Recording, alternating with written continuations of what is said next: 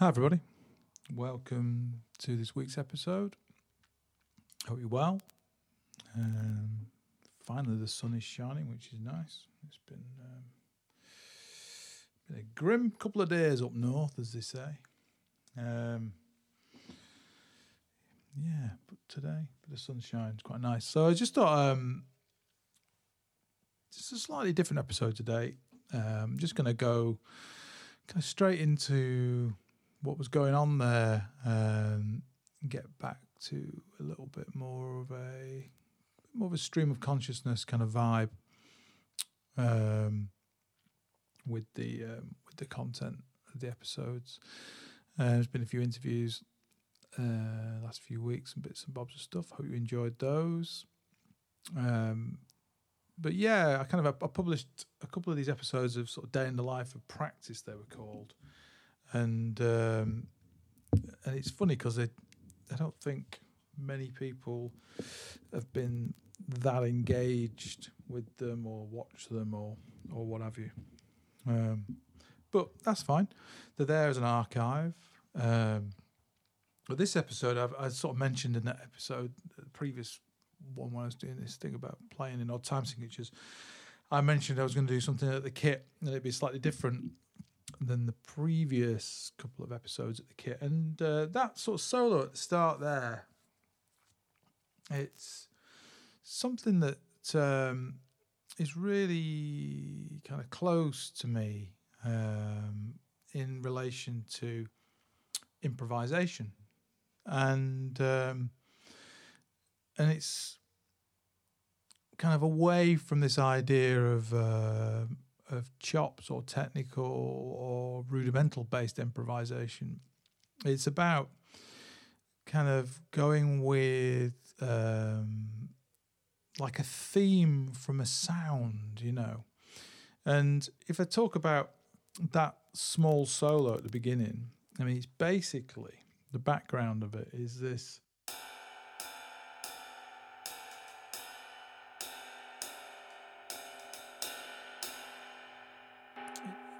It just comes from like the ride cymbal there. When I'm playing the ride cymbal,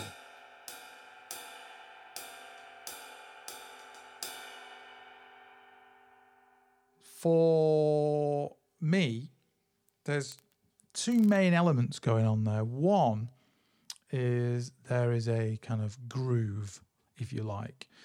You know, immediately there's this 2, 3, 4, da, ba, da, da, da. It's like a syncopated thing, you know.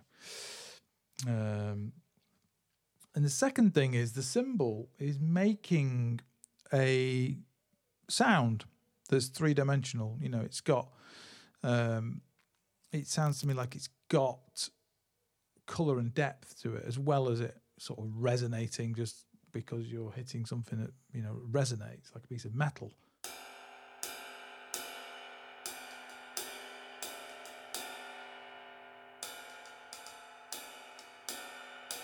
And as soon as I start hitting the cymbal, I just get interested immediately in this kind of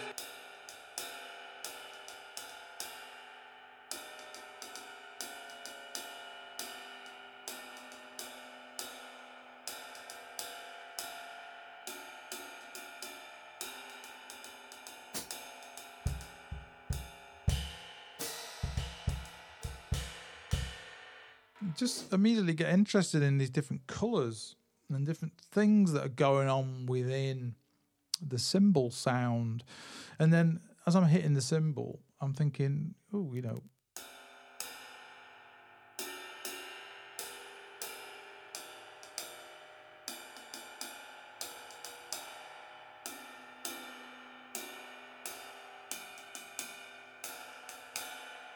parts of the cymbal which are sort of speaking to me and they're saying different things.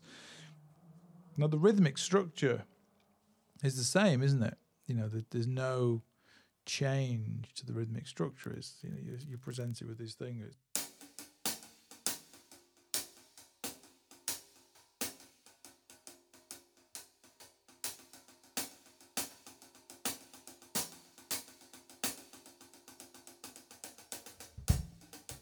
Etc., etc. It's just just like a rhythmical theme, which is something which, if you listen to that solo all the way through, and I was doing that thing on the rim, 3 different pitches. Again, I was using that kind of loosely, that rhythmical theme, but the other dimensions to that is the pitch, and then there's the kind of sonority, the length or the depth of sound, and then about what different parts of the kit.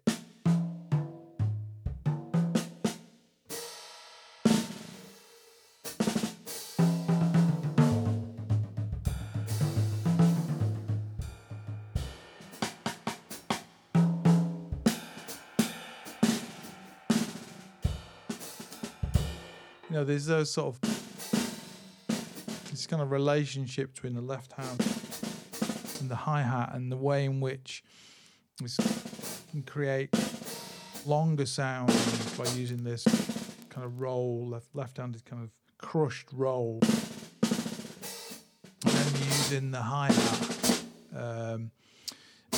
to also sort of support that texture, whereas the bass drum, which is pretty much the way I've got it tuned, is pretty short. It's a short sound. It's always going to be a short sound. So I'm thinking, well, I can use that to punctuate, anything that's going on within the rhythmic structure. If I want to emphasize any point within the rhythmic structure, which I feel is more, I want to bring it out. It's kind of more part of the groove or whatever. And it links back to this idea again I was talking about in that episode. If you've not listened to that episode, go back. I can't remember what it's called, actually. I never remember what any of these things are called. It's something to do with solos, drum solos, an abstract view or something.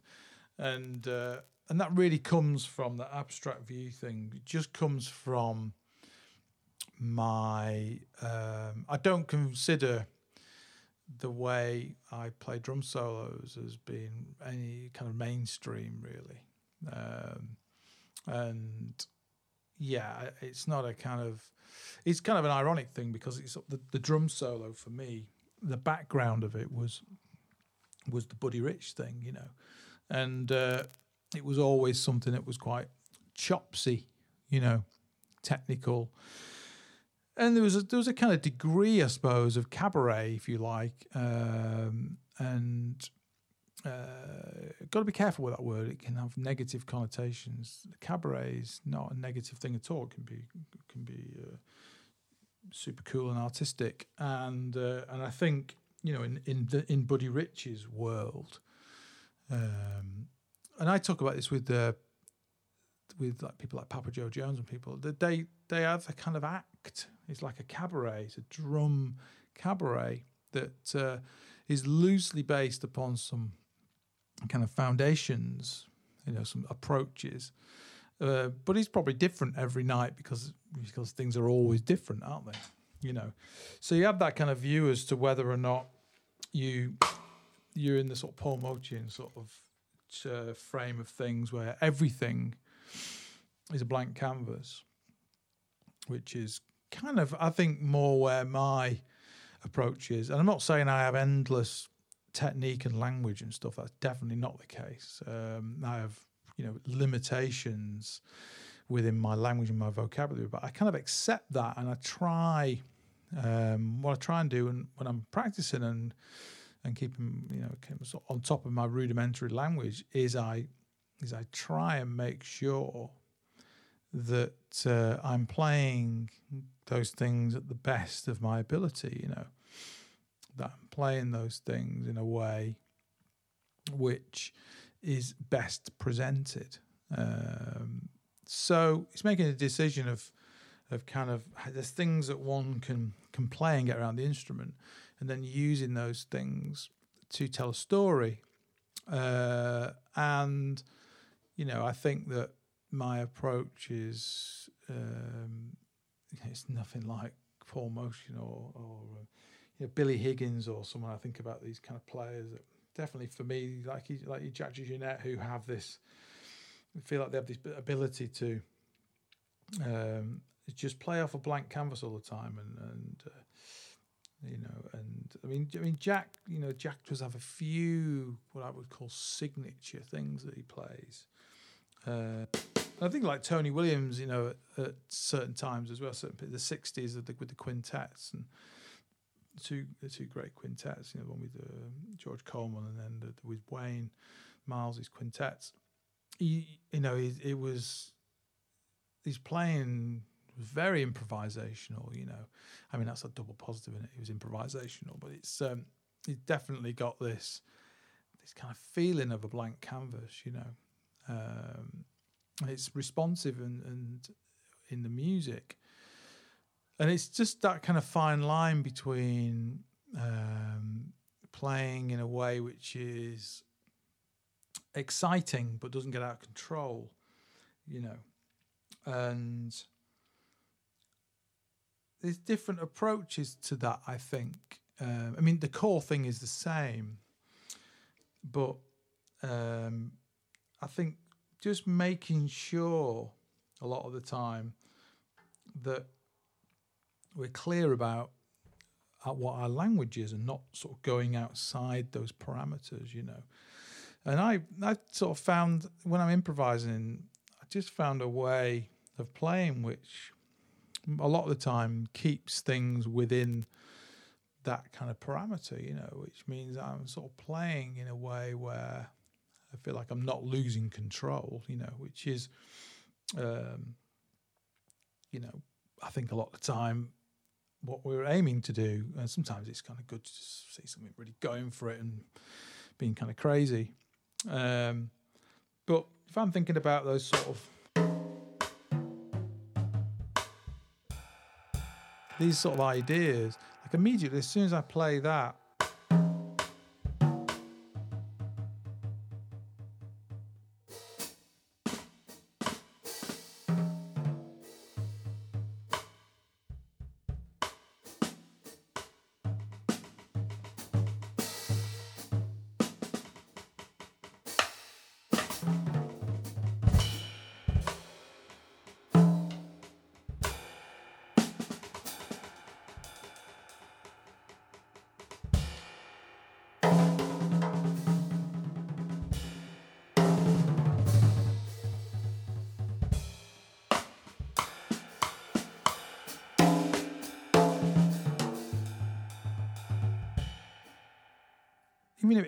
even as I get into that flow there, it feels like I'm still telling the same story as I was telling you earlier on. It feels like I'm carrying on with that narrative.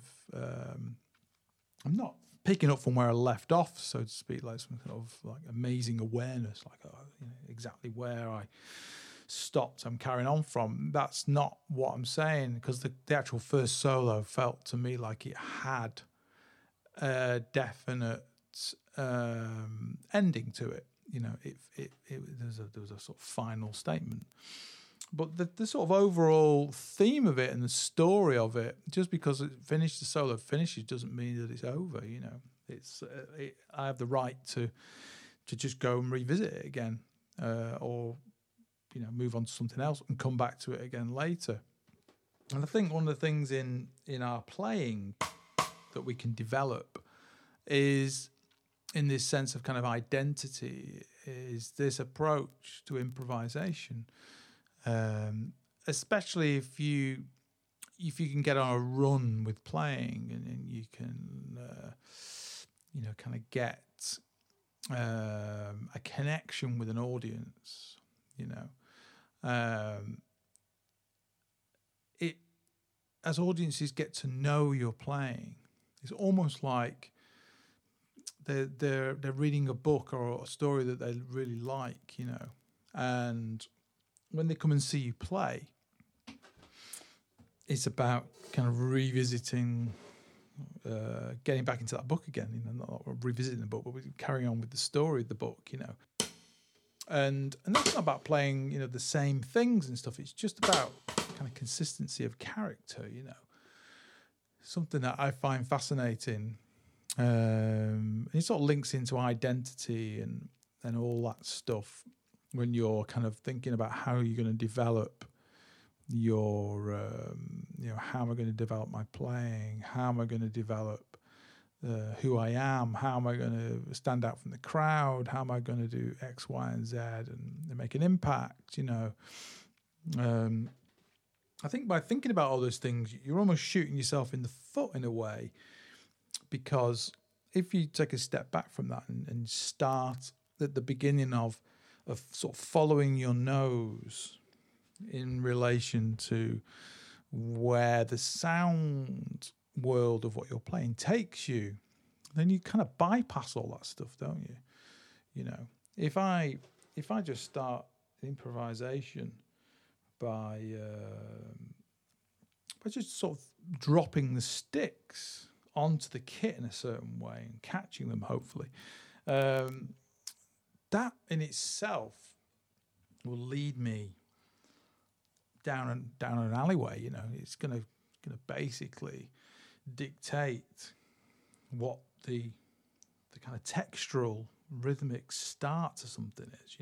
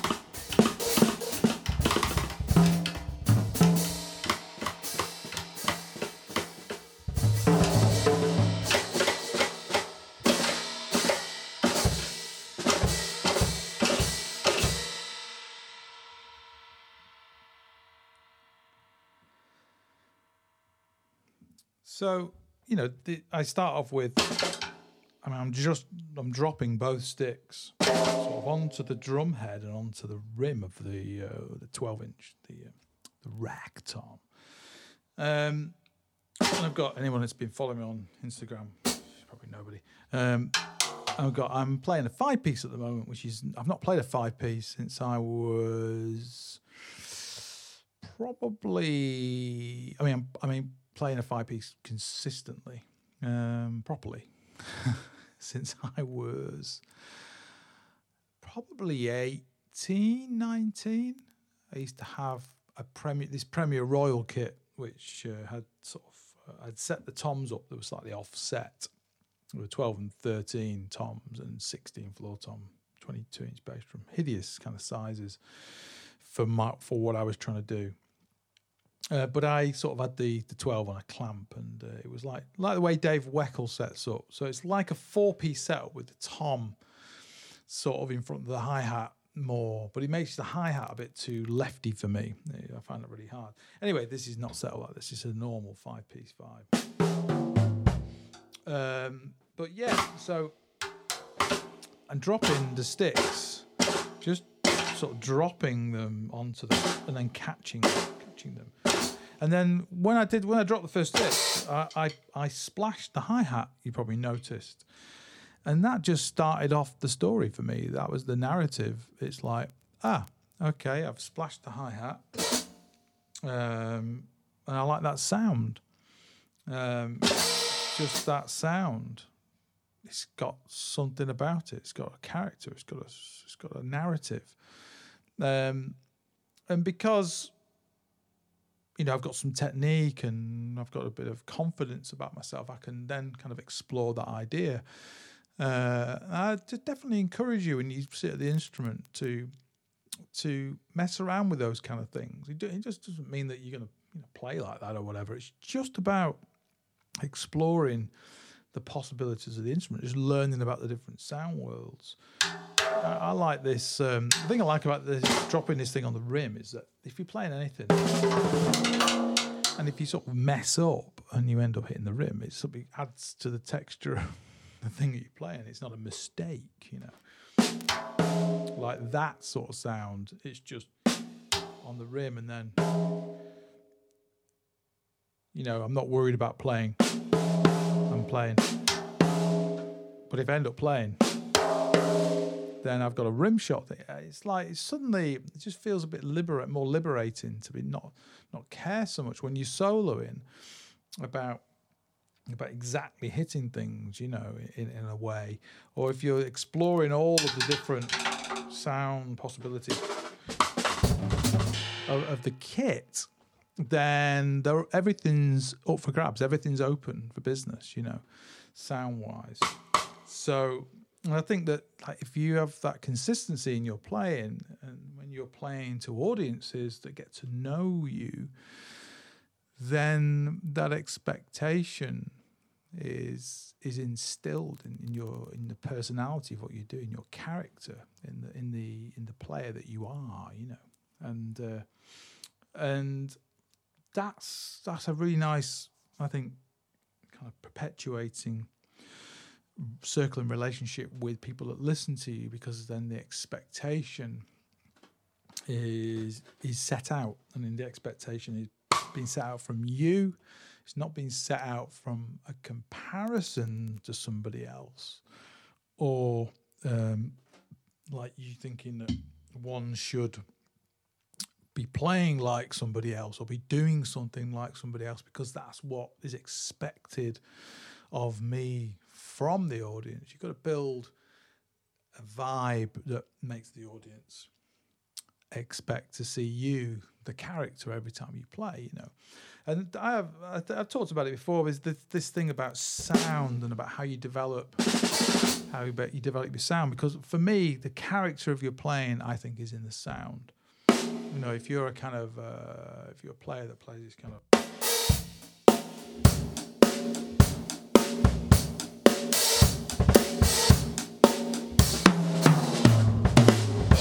that kind of player, people are going to expect that kind of vibe. You know, if you're a studio player as well, you're playing in the studio as well and doing live things. You walk in the studio one day and suddenly start playing differently. Then it's kind of obvious what I'm saying. So we have to develop our sound from somewhere when we practice, when we work. And one of the things I wanted to talk about today and just share a little bit of the insight of, not too much of it because it all gets a bit boring, but just something for you to maybe think about is, I've been asked many times about why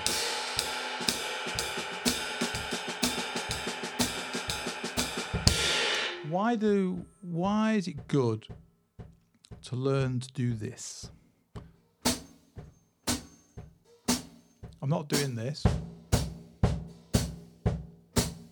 I'm doing this.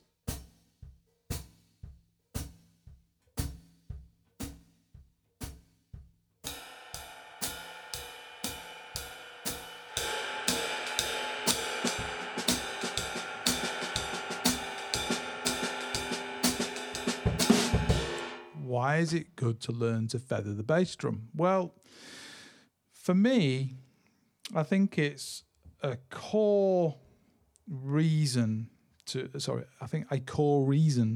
learn to feather the bass drum. When you're playing jazz music where the bass drum has what I would say multifunction. It's not just a groove thing where you're going.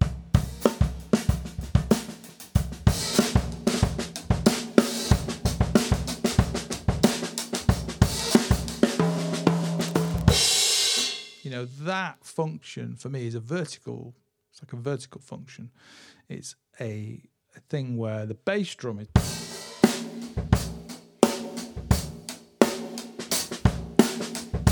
Bass drum and the snare drum are outlining the points in the music that people are going to move and dance to, you know. And in jazz, the feathering thing, if you're playing that kind, if I'm playing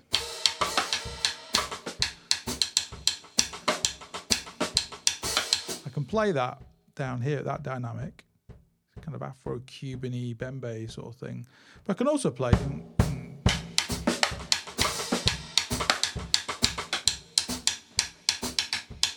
that dynamic, or can play at that dynamic. As a listener, I think you're still feeling and moving to the bass drum at either dynamic. But if I haven't practiced this, in fact this, with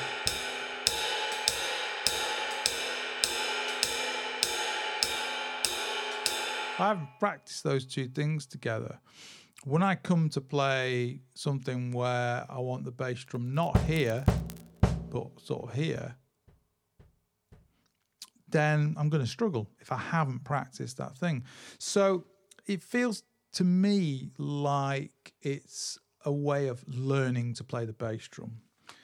It's not to get confused, and I've seen this 1,000 times, is that when you play jazz, you have to play 4 in the bar, feathering the bass drum. It's like, that is not the case. That is perfectly fine. The bass drum doesn't need to be played. A lot of people make this mistake where they learn to feather the bass drum. They think that someone's told them that they've got to play feathered bass drum all the time. And that is not the case, you know. But to have the option to be able to play feathered bass drum all the time and yet it not get in the way, that's a completely different thing, isn't it? That's a completely different reason to learn it. And that's a completely different set of parameters that you can control when you come to play the bass drum. And so that's for me, it's a very simple reason why you learn to feather the bass drum. You learn to play the bass drum at pianissimo dynamic, which is not easy, I don't think. I don't think it's an easy thing to do. You don't sit down behind the drum kit once you sort of learn to play a few beats and stuff and suddenly you can play pianissimo bass drum. I don't think that's the case at all. But once you've learned to do it, I think it's something that's relatively easy to do. It's like anything. It's not a struggle. It's not sort of a chore. It's something that actually becomes... quite a lot of time when I'm playing jazz swing gigs, and I'm not playing in this environment, which is like a very microscopic environment. As you know, you can really hear...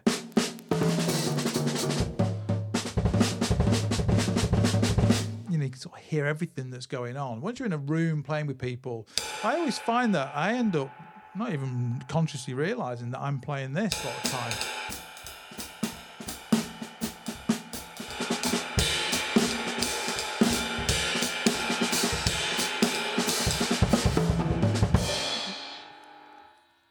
I'm feathering the bass drum during that points, just because I actually like feathering the bass drum. Got to the point where I practiced it a lot, then got pretty good at it, I think, and I actually enjoy doing it, you know. But the feathering the bass drum thing, the thing I've noticed as well, what it gives me when I'm improvising and soloing or doing something expressive,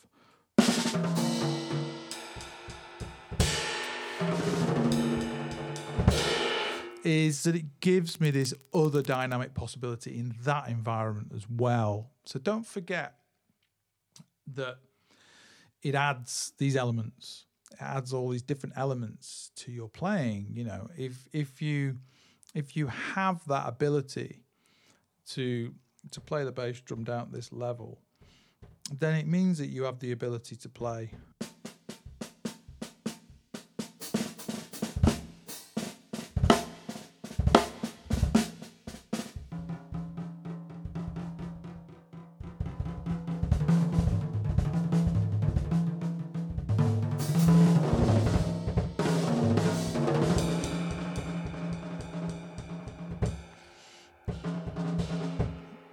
if I want to be gentle with the bass drum under the ride, and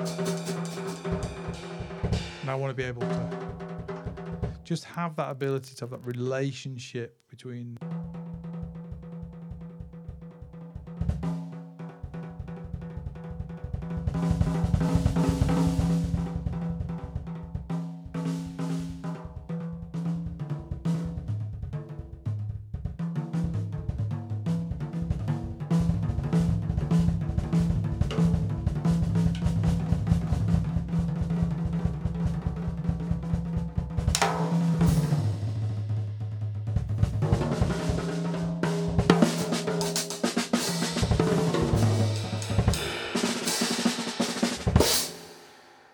Just to have that dynamic range available to me without stress or strain, it's just to make it all sit within this. It's back to what I was saying before about being within this comfortable parameter. It's not out of control. It's expressive, and it maybe connects with people. I don't know. That's up to other people. There's a degree of honesty in it. It's playing from a place where it's not pre-setting out a bag of tricks or a bag of kind of chops or whatever, and I'm able to, as I'm saying, stay kind of in control of what I'm doing. So, yeah, I think so. That's another one of the reasons why we maybe learn to, feather the bass drum and have that ability to play this old kind of thing down here quietly, which is great. And then there's just that, back to that question again about why we maybe learn some things with different stickings, so that it may necessarily be the same sound.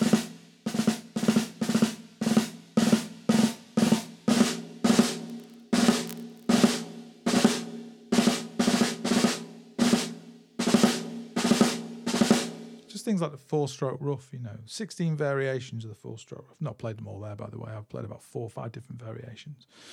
But because it's a 4-stroke thing, there are 16 different variations, and that's the one-handed version. Like that's definitely a version. We can, it's good to practice that. It's not something that's probably not the approach we maybe use all the time, but it's having that understanding of it, and it's an option. But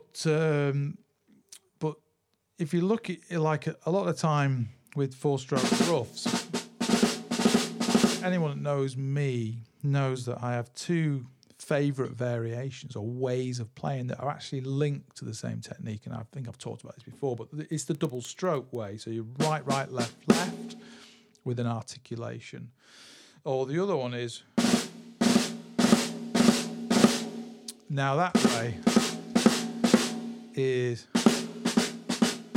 that's the first thing I played there was the left hand on its own, and the second thing I played was the right hand on its own. It's just 2 double strokes but displaced. So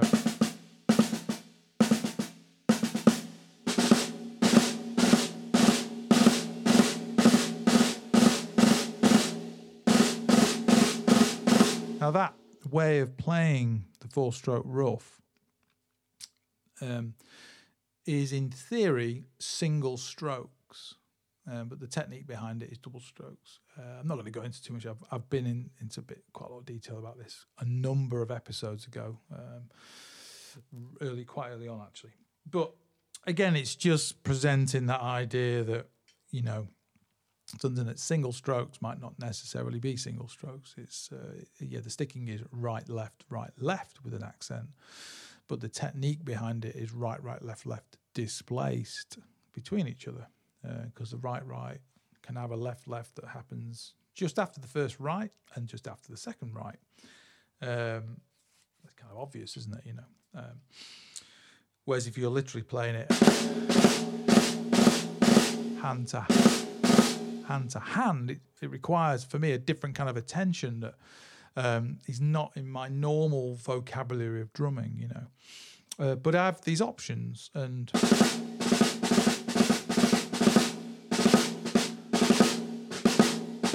So this one is right, right, left, right.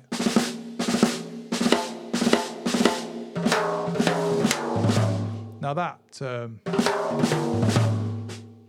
kind of a useful one if I want to be moving around the kit and just filling in a little space with the left hand. It stops sounding like a 4-stroke rough as much when it's orchestrated like that, but it is still a 4-stroke rough, you know. So again, if you're practicing things and having this kind of understanding of the different options that these patterns give you, then when you come to improvise, all that stuff will be available to you because it'll be part of how you've practiced and this neural system, you know, this plasticity of the mind thing, which people talk about. But that's why we practice things properly, and we try and understand how things work when we practice.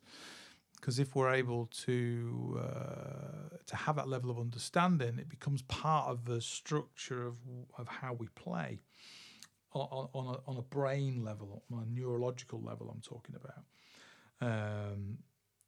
And then there's the emotional side of it. There's like, you know, then we put our emotion into it, and then it feels good because we feel like our emotional side has the support of our brain, you know, has the support of our of how we've learnt systems, you know, how we've got those things together in our mind.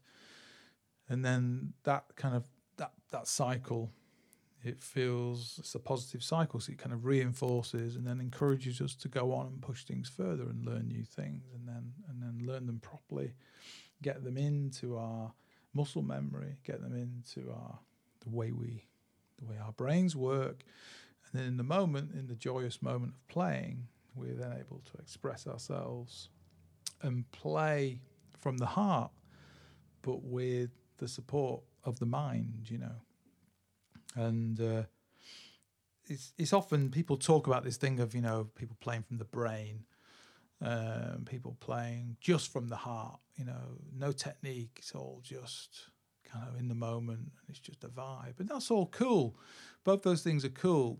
I'm not personally saying that either of those are for me. You know, my way of kind of playing and practicing and learning and things is I think a little bit more. You know, I like to.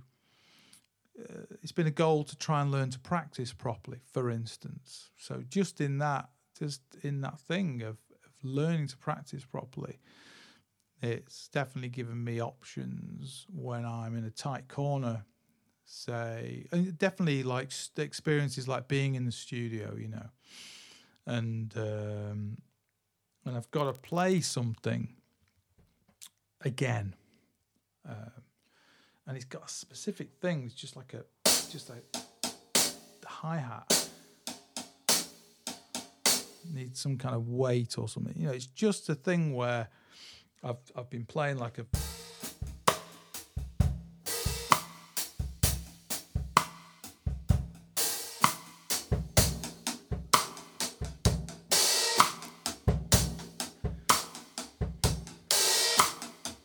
I've gone back in the thing, and the producer or the artist or whatever said, "Oh, I really like that thing you're doing on the one where you go."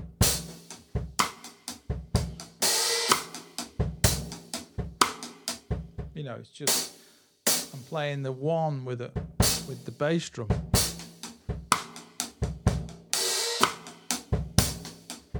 And the rest of the hi-hat pattern is all with the tip, with the stick. You know, there's no shank. I'm not playing. Like you see, if it's all shanky, that playing with the shank there, then there's less impact. And when you go back into, you know, you listen back to the track and you sort of you've made a mess of it, or you know, wasn't quite right, or whatever, or the things happening in the moment, the vibe of the music, of the drum part, you're in this kind of, you know, say you're in this lucky situation where you're kind of it's unfolding in the moment. You're working in the moment as you're tracking something. You're actually writing something and finding the answer to the track and working with the artist and the producer. And they're going, yeah, that's the thing. That's the thing.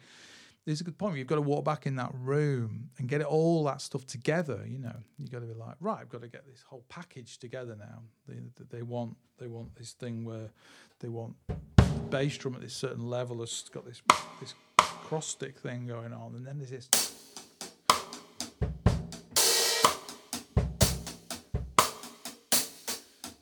And every time I need to play that weighty, I've got to play it in a certain way, you know. Now, that might all sound really simple, but actually it requires you to have a certain level of fundamental control that you need to be able to connect to. If you say go back in there and just start to get a little bit in your head, or get a little bit kind of nervous, or you start to overthink it, and the thing about getting stuff into muscle memory is that it can generally be overcome, this overthinking thing. So you can very quickly. I have a technique that I use when I'm teaching. That has been very, very seems to have been very successful in, as I observe, as I present the kind of option to the student when they're struggling with something coordinational, and it's about making them think about how they're doing what they're doing differently than they currently are. And what I've seen tends to happen is that they've worked on something and they've got to a pretty good level with it. And then they come in the room and hear this time and time again. And you know, I've had that when I've been recording these podcasts. I've had this thing where, you know, you're in the moment and you suddenly can't play. I mean, I remember we had the interview with Elliot Henshaw, which was a few episodes ago. Me and Elliot have always had that hilarious conversation about when, you know, you go into a situation where you're like in front of a room of people and you're doing like a master class and you're playing, and suddenly you just suddenly can't play the drums at all, you know. And it comes from a place, for me anyway, it comes from a place of being sort of self-conscious and overthinking and nerves and stuff. And there's just little subtle ways in which you can just change the focus of where your mind is, and it can snap you back into what you actually know quite deeply, you know. And that's from having practiced something properly, having a decent amount of muscle memory, and being able to then access that playing, those things that you've learned in the moment, and be expressive, emotional with them, you know, use that stuff and actually be expressive with it and use that information, not just play it from a muscle memory place. It's that 4 stages of competence things, isn't it? The unconscious incompetent, then the conscious incompetent, and then the unconscious competent, and the competent competent. I think that's the right order of it all.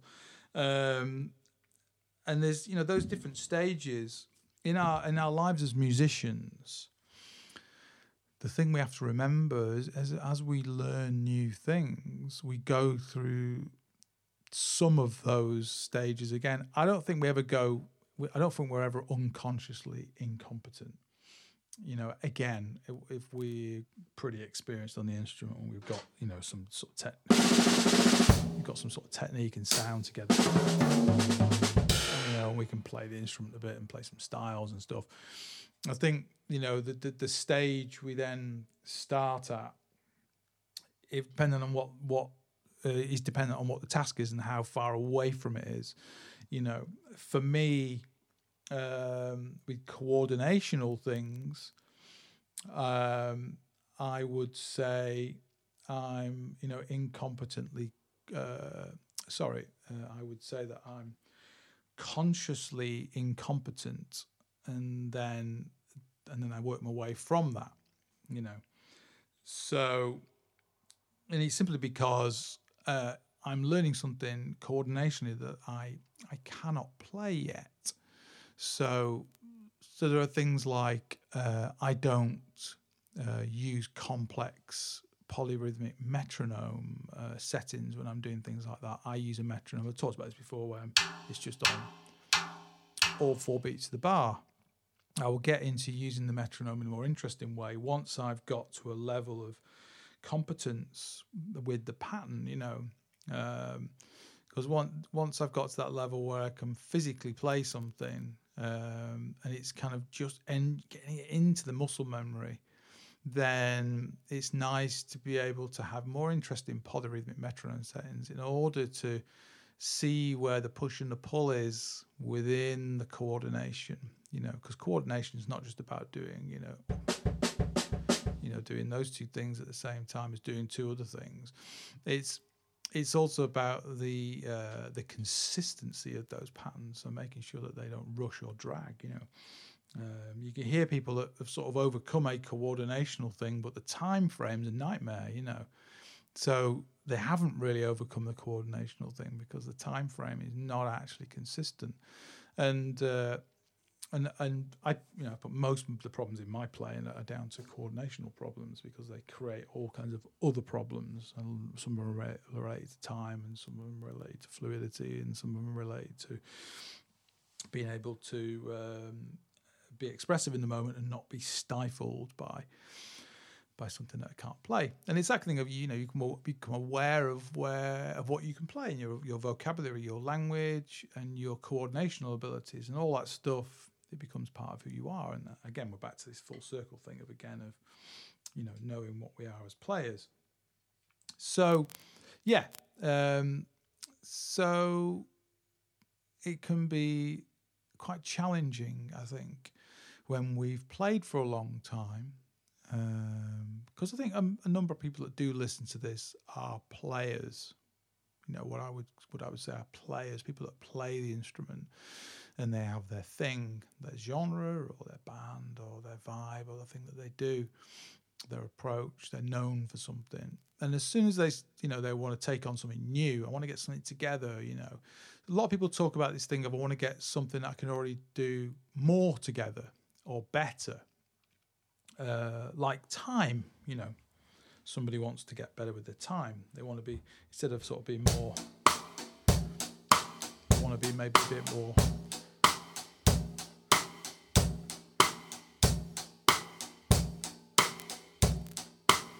I don't know. They maybe want to play a bit more laid back or something.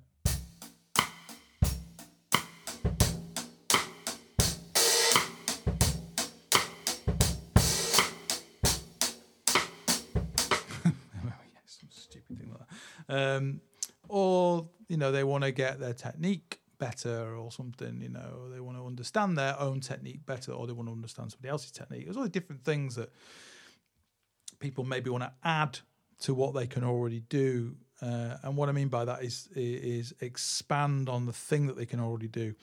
And then there's people that want to learn new things, new styles, or change their technique. One of the things that I learnt in the early noughties, so between, I don't know, like 2002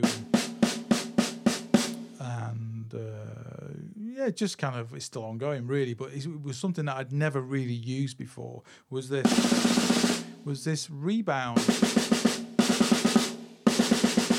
using my thumb and forefinger just as a kind of, it's a roll sound thing, a single stroke thing.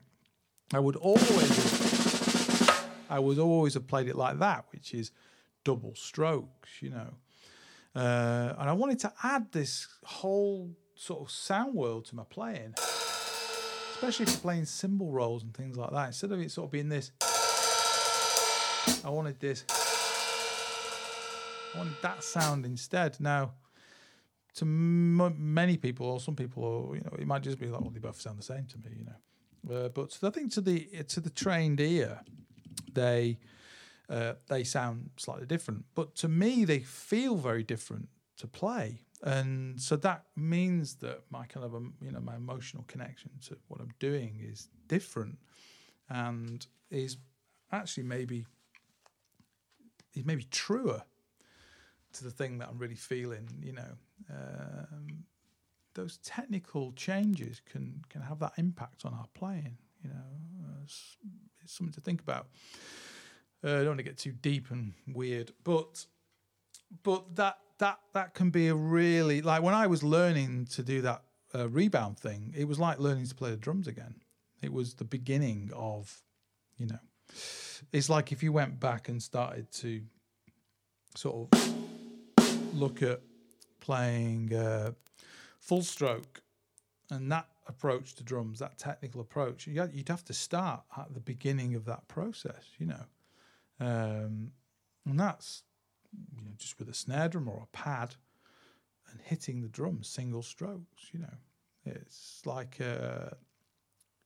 even if you've got like amazing vocab and chops and things and play all these crazy grooves and playing really crazy time signatures, if you want to learn that technique, you've got to go back to playing single hits on the drum. It's going to take you a certain amount of time to first of all get on top of the core elements of that technique and then get it into the muscle memory. It's quite simply time served. There's no way around it. You can't bypass it. Now there may be things where because of how you play and how you've learned, that things come to you quicker, and I think there's certainly truth in that. When I was like analysing molar technique and getting a slightly better understanding of how it kind of works, how it sort of works on the snare drum, for instance, just as playing single strokes sort of thing. Again, I think of it as single strokes, but it's not. I'm playing triplets with my right hand,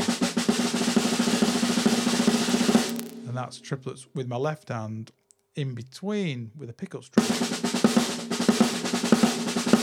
So there's those kind of whipping accents. The actual energy comes from a single input, which that's with the left hand, which creates 3 strokes. But when I kind of learnt that technique by instinct, but years and years later, I had to go back and sort of learn about the technique actually properly and how I could actually use it. I never really considered the coordinational challenges of using that kind of approach. And there's just also the thing of using it around the kit, and being able to be more fluid with it. And it just gave me, again, it was just like a different sound world, from another way of playing the same kind of patterns. I'm trying to think of an example of that. There's this kind of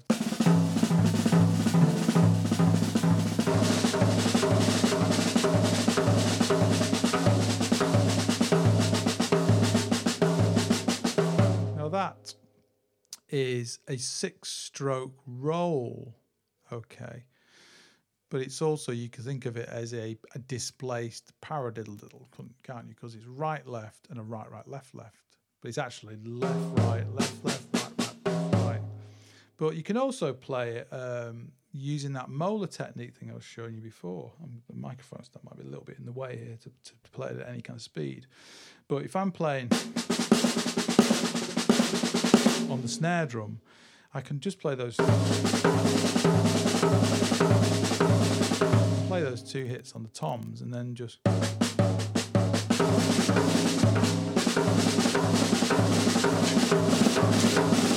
I can also play, that's just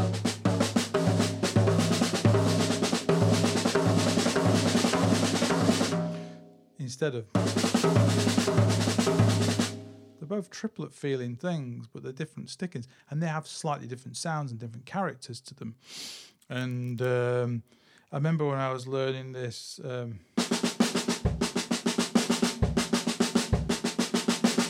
this sticking, which is a Steve Gadd sticking.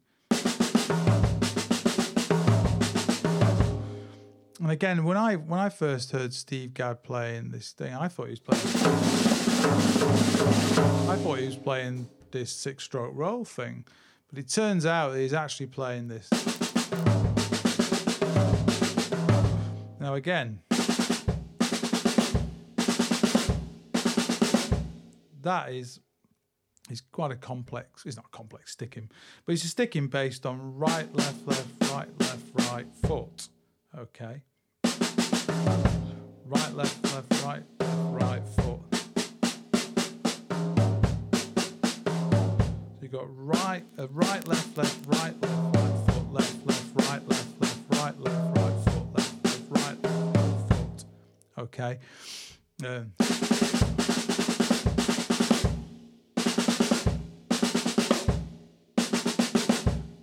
Both things, when they played at speed, they end up basically sounding like triplets and like very similar things.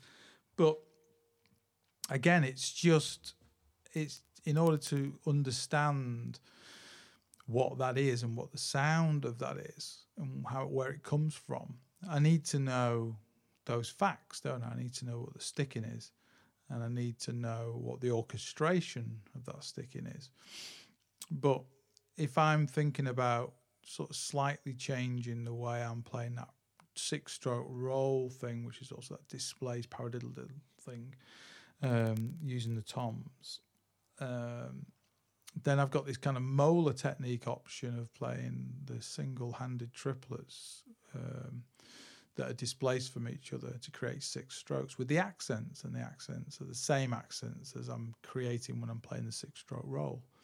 But instead of it being right, right, left, right, the sticking is just right, left, right.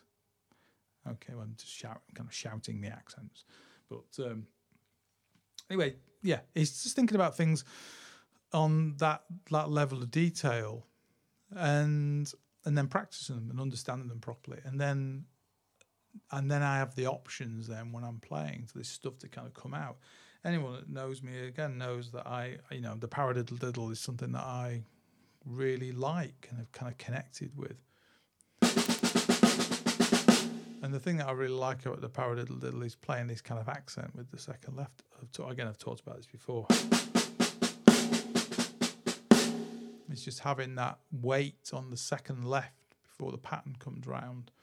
And it just adds, when you're using it in patterns and different things, it just adds this kind of little bit of articulation, a bit of character, So it's that thing of, you've got the muscle memory side of it and the brain side of it. And then how do I want to say that phrase? Well, I'm going to put a little accent in. And again, I've talked about that before, so I don't want to go over that too much. But it's just making sure that when you're practicing things that you have this understanding of why you're practicing them and what that can kind of give you as options. And then again, looking at this way of soloing on the instrument and trying to find different sort of sonic or sonoric options when you're exploring the instrument and the sound of what the instrument can offer you. Of course, the better the instrument, the more sound world you've got to play with. And this ride cymbal is got really interesting.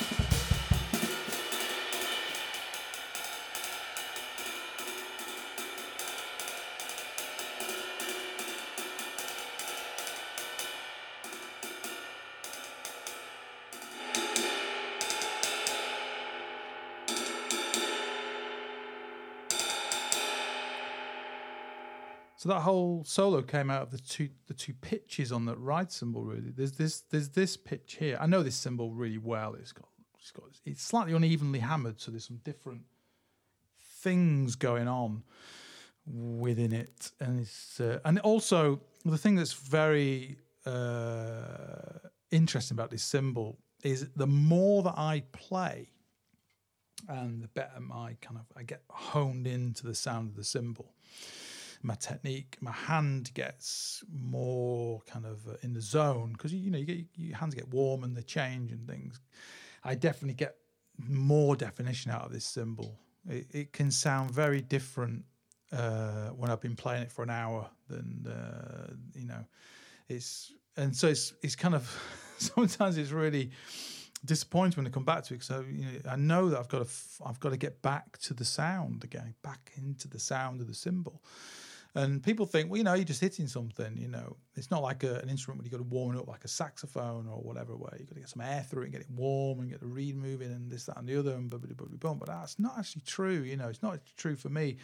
I think when you've got a cymbal that has less colours, that's certainly it's easier to get there quicker. But this cymbal definitely doesn't have that vibe. It's got really interesting thing, and there's two kind of areas here. There's this area,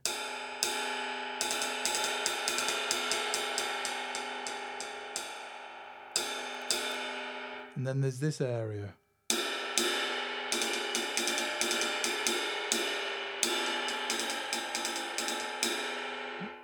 Now there's this velocity region with the outer.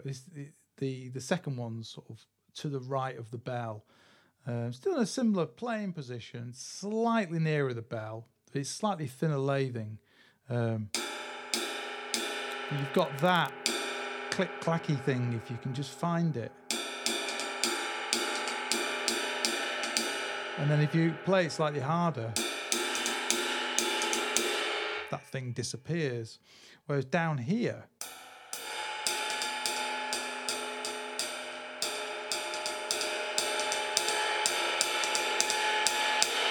you don't really lose the click-clacky thing on the cymbal. It's still got that kind of front to the sound.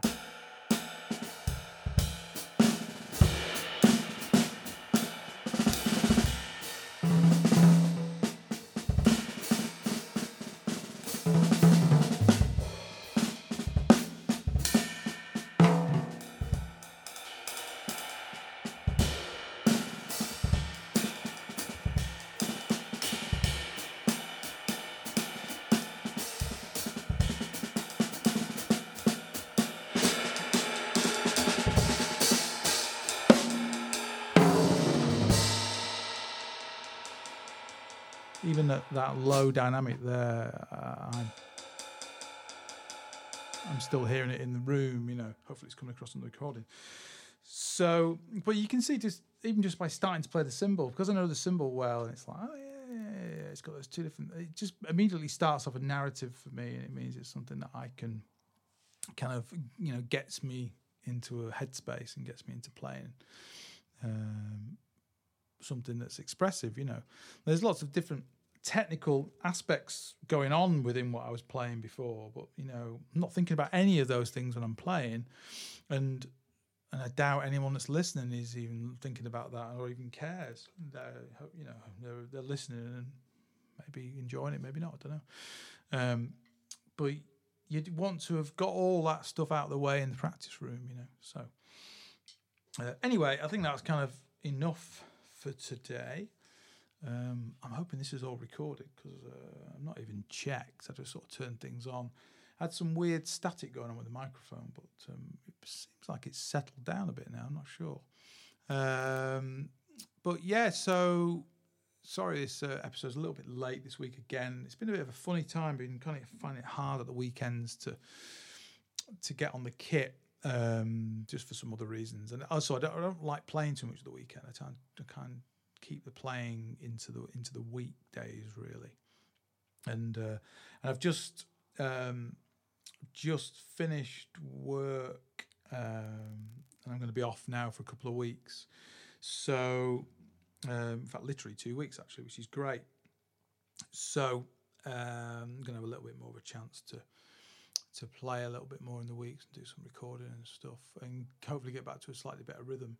But next week's episode, I think, will be away from the kit. I think it might be some pad stuff. I'm not sure yet.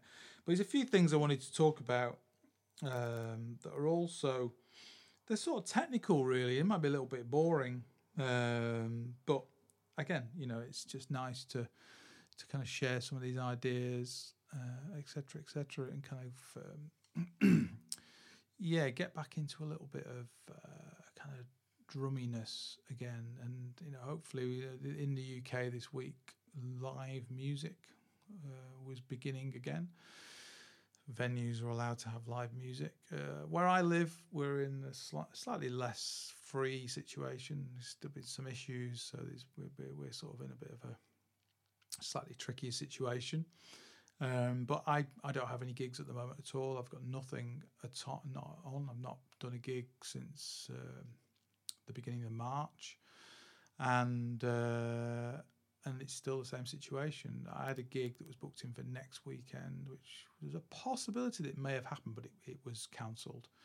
They're starting their live music from the 1st of September, I think, or maybe the 31st of August, or maybe it's the first week of September. But anyway, that's great that music started again. So hopefully I might actually do a gig at some point soon, which would be amazing. But I'm certainly just focusing more on recording at the moment and practicing, and also work is about to get extremely busy. Once we get into September, things are going to be full on, quite challenging. So that's going to be it's going to be something that's going to occupy quite a lot of my time. But anyway, thanks for listening if you have been, and I'll be back again hopefully next Sunday, a bit more consistently from that. So, nice one. Bye for now.